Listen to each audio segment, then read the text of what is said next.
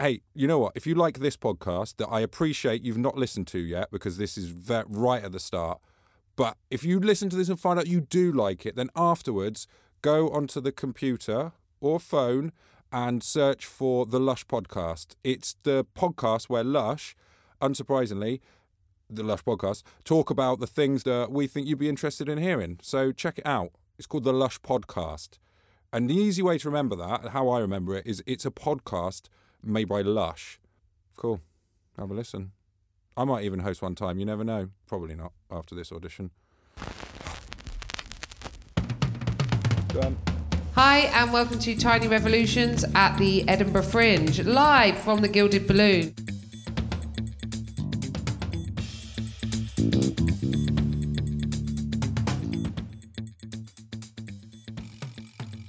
So please put your hands together and welcome on my first guest to the podcast, Jena Friedman.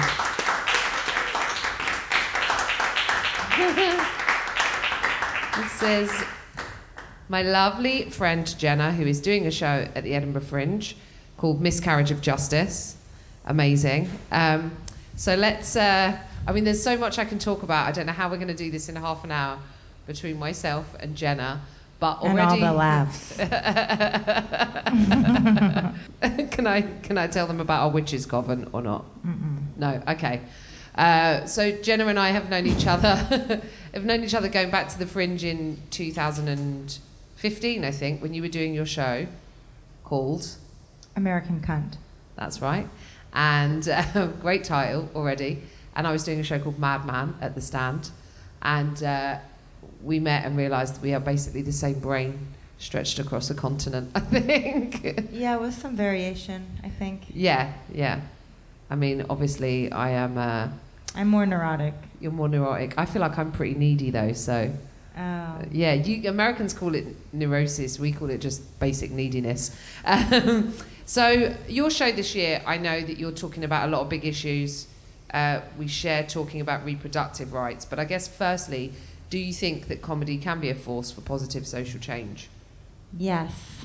Yes, sure, of course. You know, it's the most democratic thing we can do. Sit in a room that's overcrowded with people and exercise our, peaceful, democratic discourse. You know what I mean? Do you know what I mean? Do you guys know what I mean? Yeah, for sure. Because some of the stuff that you're talking about in the show this year is quite raw, and I think that's why it's been an emotional festival, because there's obviously stuff happening in America at the moment where I feel like your voice is quite urgent and powerful in a kickback against the sort of rise of the right in America. Thank you. Yeah, it's hard. It's actually really scary because in our country we have a lot of people. We have Nazis that we didn't know about a couple years ago. They're back. The Nazis are back. And we have people on the right thinking that comedians are the problem as opposed to like guns. And it's a stressful, scary time there. And so it makes me feel like all the more reason to just like exercise free speech while we have it. Yeah. And you're going on every night and talking about new stuff that's coming up. Trying to joke about it. Trying to joke about it too. Yeah, no, yeah, of course. Your show's very funny. Yeah. I believe you have a rapier wit, Jena. I have a rapier wit. If you haven't heard, cat's out of the bag. My wit is a little rapier. I know that doesn't work because rapier is a noun, but yeah. Yeah, it was a male reviewer that said you had a rapier wit after watching an hour of just like talking about murdered women and death and violence against women. Yes. Yeah. And true crime. True crime. What a choice of words. Because you're someone who sort of, I think, blends like your voice online, which is very much in line with your comedy, which I sort of hope mine is as well.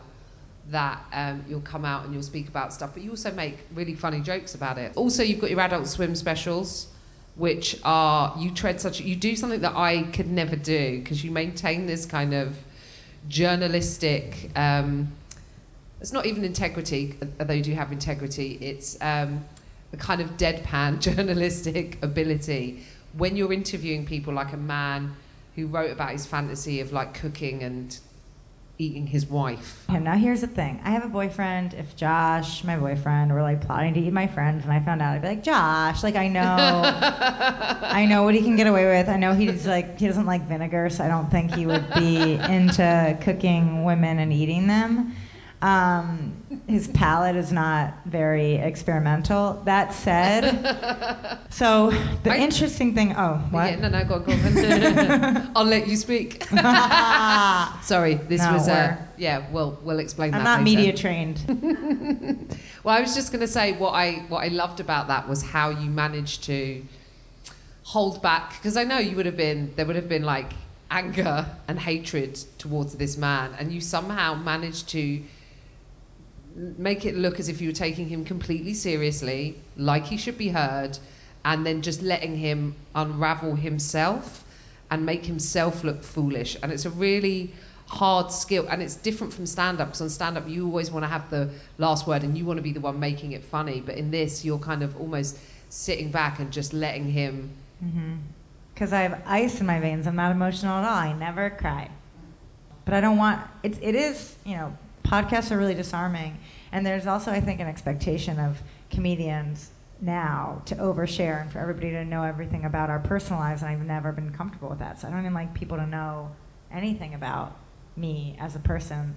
I think on Twitter you can tell I am emotional, probably to a point, but I also, and like there's a lot of heavy stuff going on, but I also like a barrier, because I just kind of want to think about what I say, put it out in the world, and have people experience that, as opposed to having to put like me and how they feel about me, and like, but I guess that's a debate going on in our country, having nothing to do with us, hopefully, but the idea of, can you separate the art from the artist?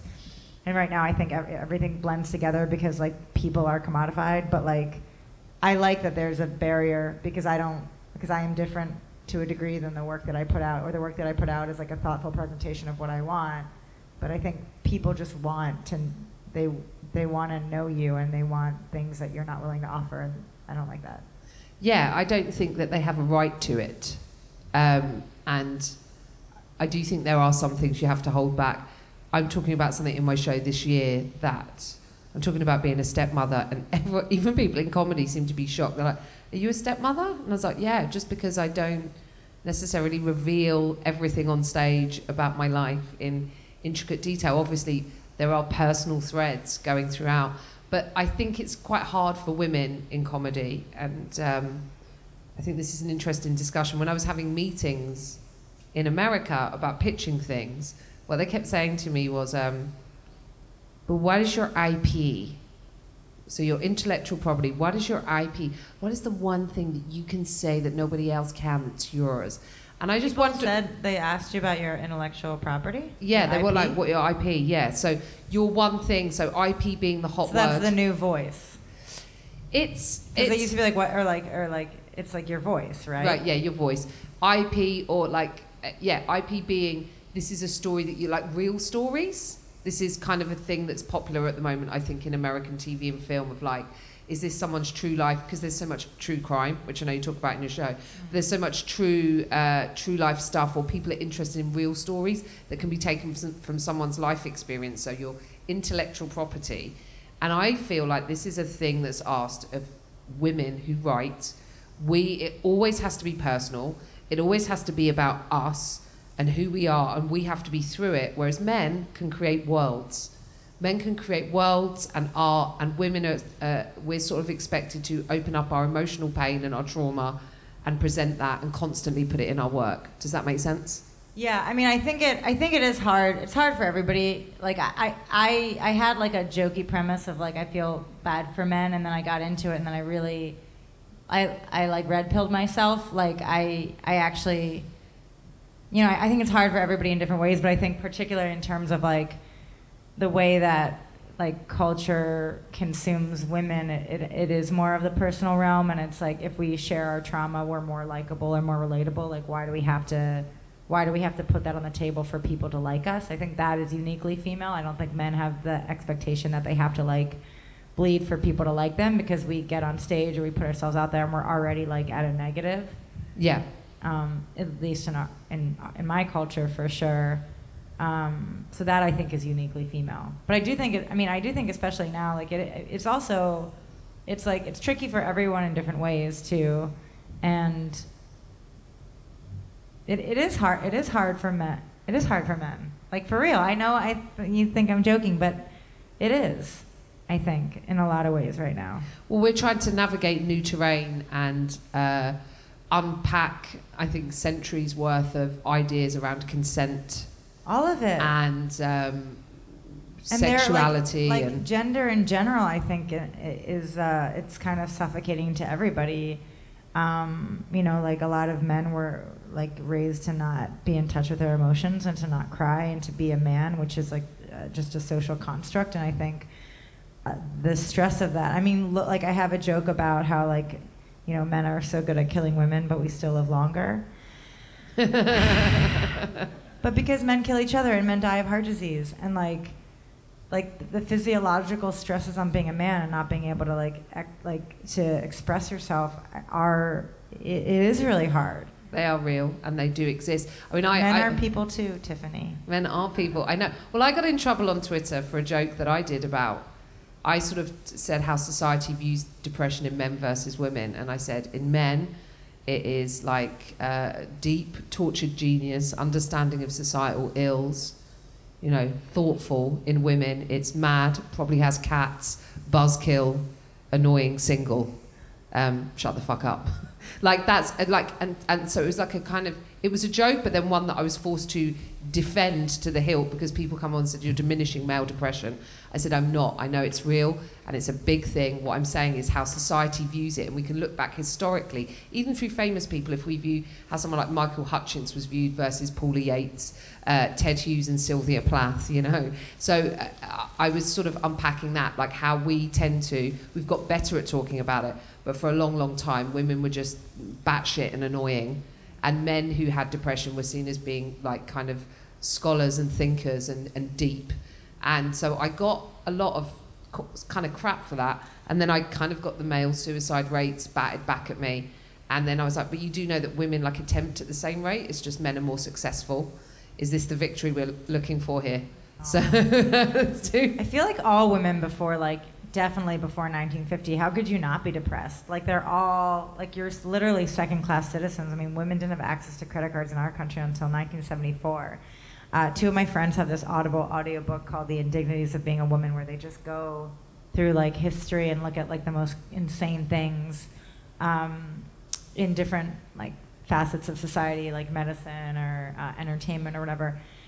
And the stuff that they came up with was so, it just made me feel, even in a post-Trump era, how lucky to be like a, I guess, cis white lady living in the quote-unquote global north in 2019. Like you're like, oh my God, it was so much worse for so many women all throughout recorded history. Yeah. Like if you wanted to read a book during the Victorian era, like you could get a diagnosis of hysteria and have your husband or your father submit you to a mental institution where they would lobotomize you and you'd have the mental capacity of a 4-year-old for the rest of your life. Well, actually, they would... We've come a long way, baby. They'd probably frig you off first. That was the first... they had those giant dildos, which... Now, if I get diagnosed with depression now, I'm fobbed off with some Prozac. Where's my frig off? That's what I'm saying. But yeah, that was one of the... That was one of the therapies because they believed madness in women began in the womb, hysteria.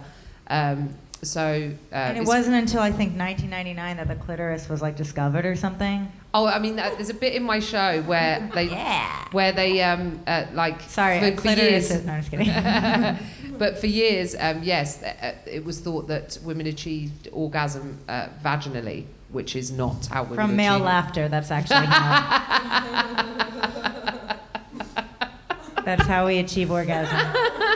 Ed. No pressure, Ed. That is the next guest up on the podcast that Jena is referring to there.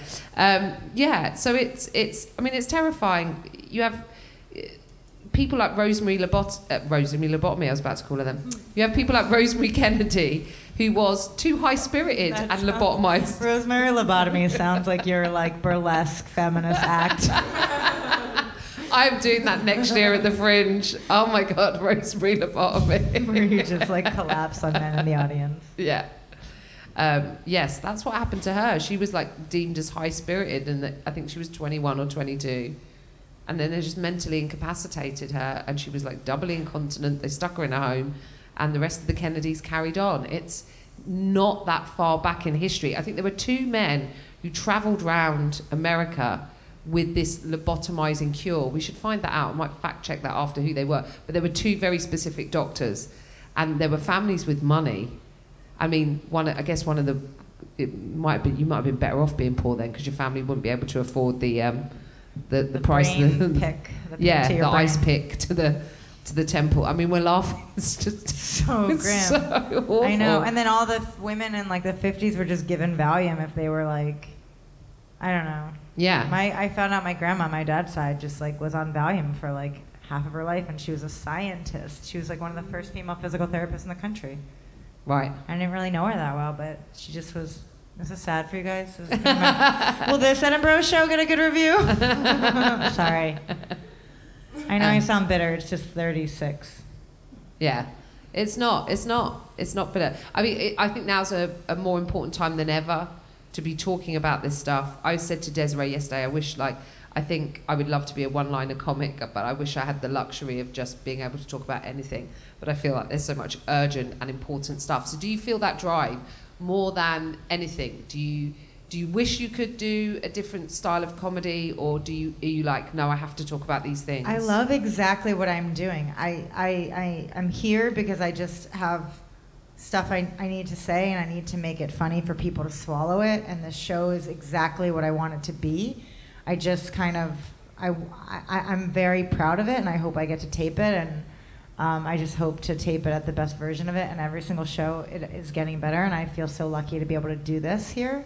Yeah, so I'm doing exactly what I want creatively.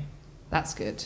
Yeah, because sometimes I think no, because it's brilliant. You know, I think that sometimes I if I write something else that is outside of the narrative of stand-up, so whether it be a character piece or on a script or something, sometimes I'm like, oh, this is so freeing. I can just be funny. It's not this like personal attack. It doesn't carry the weight of my ideology and my political opinions and everything else. And sometimes I realise how freeing that can be. You can also find that in the stuff too. Like I remember when we did the Adult Swim show, like there was this moment where we have a segment where we basically sexually harassed, with consent, a bunch of guy gamers, where we put them in a room and then put them in a VR game that looked like the same perspective of the room that they were in. And in VR, we hired a porn star who jerked off into a plant. And they're in the actual room, and he's not in the actual room, but I am in the actual room. And so when the porn star takes his pants off, I had like a hot dog, also a vegan dog, in case any of them were vegans. And we also pre-interviewed them to make sure they didn't have any trauma or anything going in, and we made sure that they felt safe the whole time.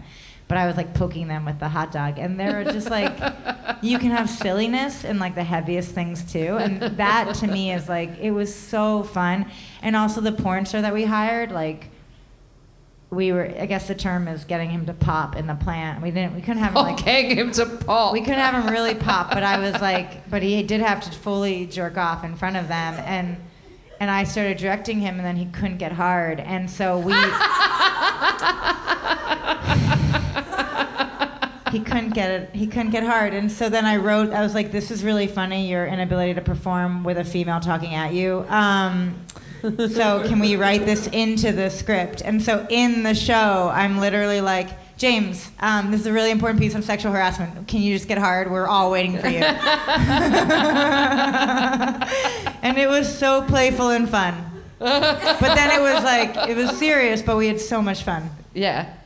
It's such a great piece of work. I mean, I'd advise anyone. It's on YouTube. I put it on YouTube. I can't believe they haven't taken it down yet, but I put it on YouTube because I just want anyone to see it. If you Google Jena Friedman and sexual harassment, thankfully that's the first thing that comes up. And the only thing. Yeah, it's great. And that's where I think, that's why I wanted you on this podcast, because I know you are actually doing comedy that will affect change. Has anyone seen that and had their mind change? Has anyone watched that show or a stand-up show? Have you ever had an email from someone saying, you changed my mind on this, or thank you for talking about this thing. I feel heard, or I feel seen. And then like the dick pic is right under it. Yeah. Next to a Coke can, so you can get a size gauge. Yeah. No, one of the guys in the segment asked me for an internship, so I thought that was cool.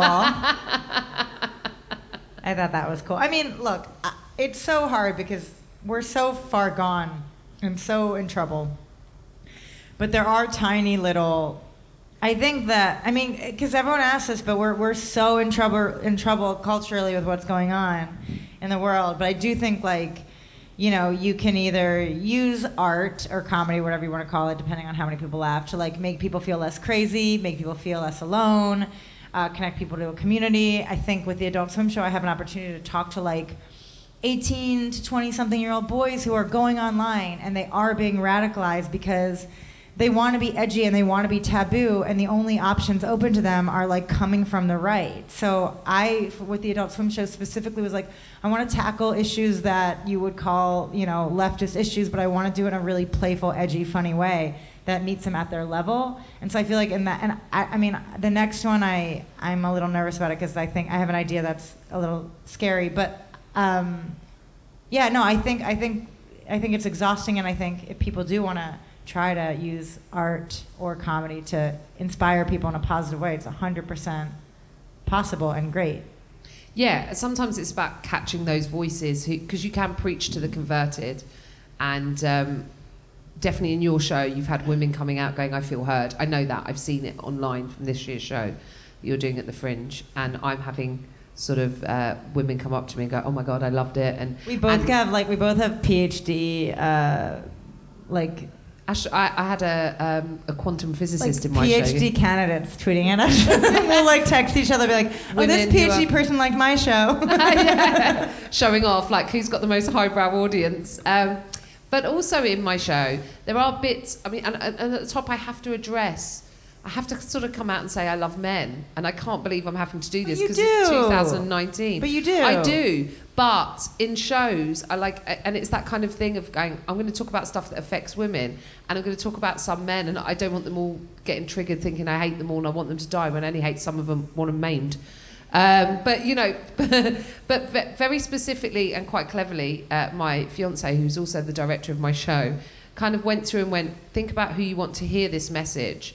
And so we kind of went through and very carefully, like it's I want to say artfully done, because I do think stand-up is art, you know, but we took points of the show and we went, okay, here, we just need to change a word or two, because I don't, and it's not pandering so that men don't feel it, but it is kind of going, there are men coming who I want to hear the messages in the show. Yeah, you have to soften. I have a line that says, I don't want to, I froze my eggs when Trump became president, and I don't even know if I want kids. I just wanted to, like, support a technology that might someday render men obsolete.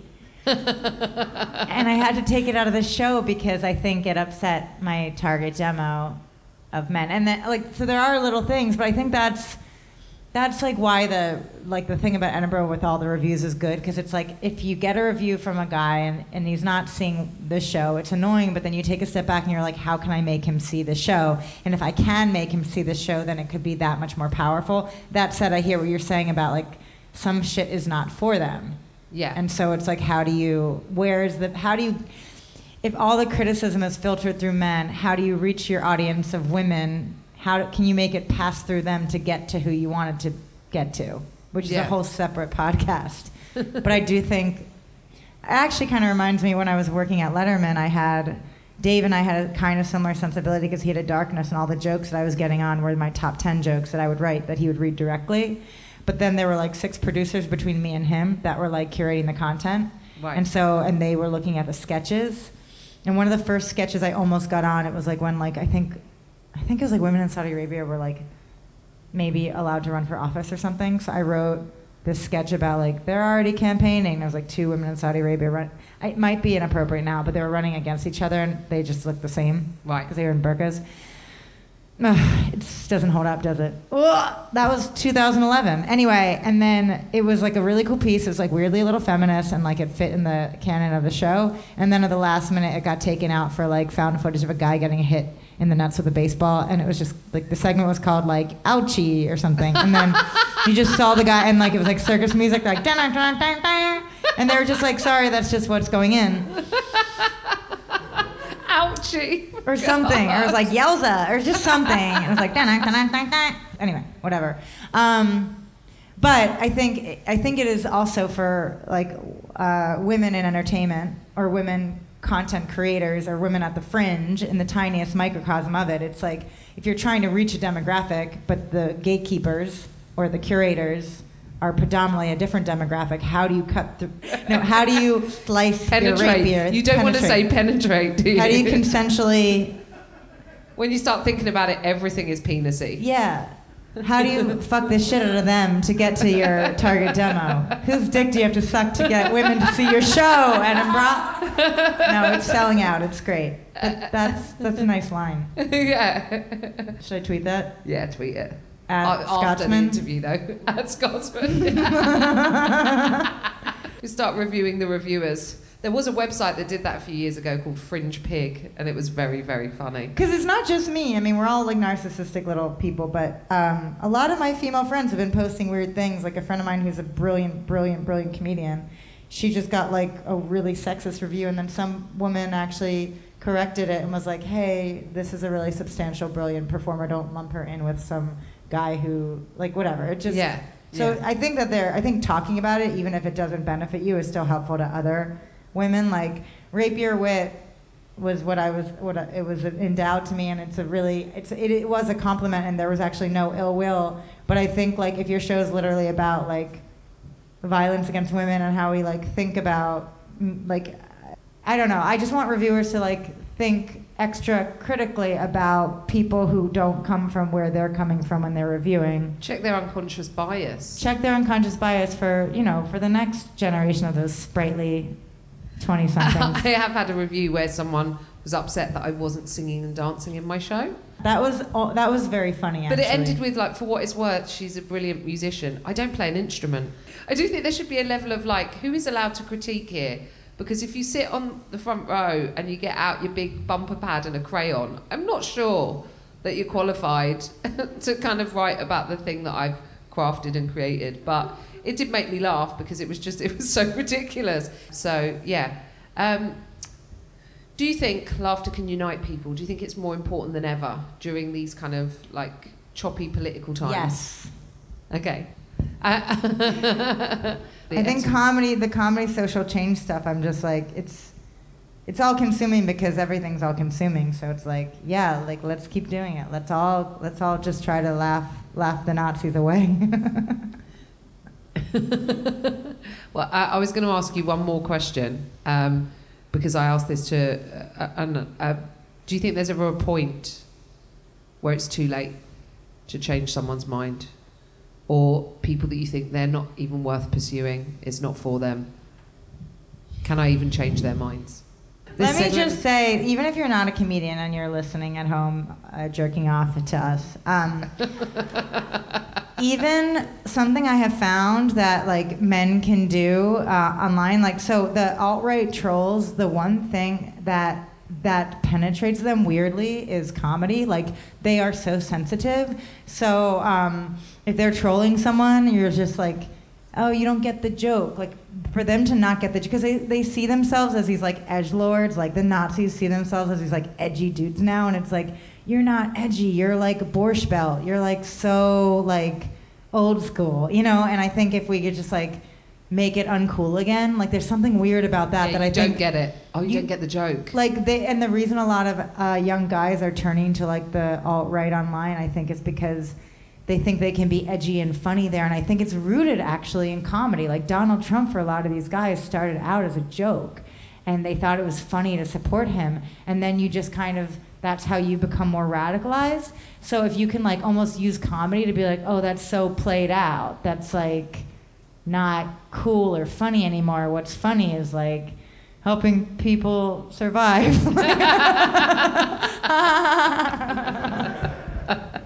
Thank you, Jena. Thank you so much. It's so nice to check talk out- to you in a recorded way. Give it up for Jena. Thank you very much, Jena. And Jena's show is on at the Assembly Rooms at, is it 9:15? 9:20 Assembly 5 for Jena's show.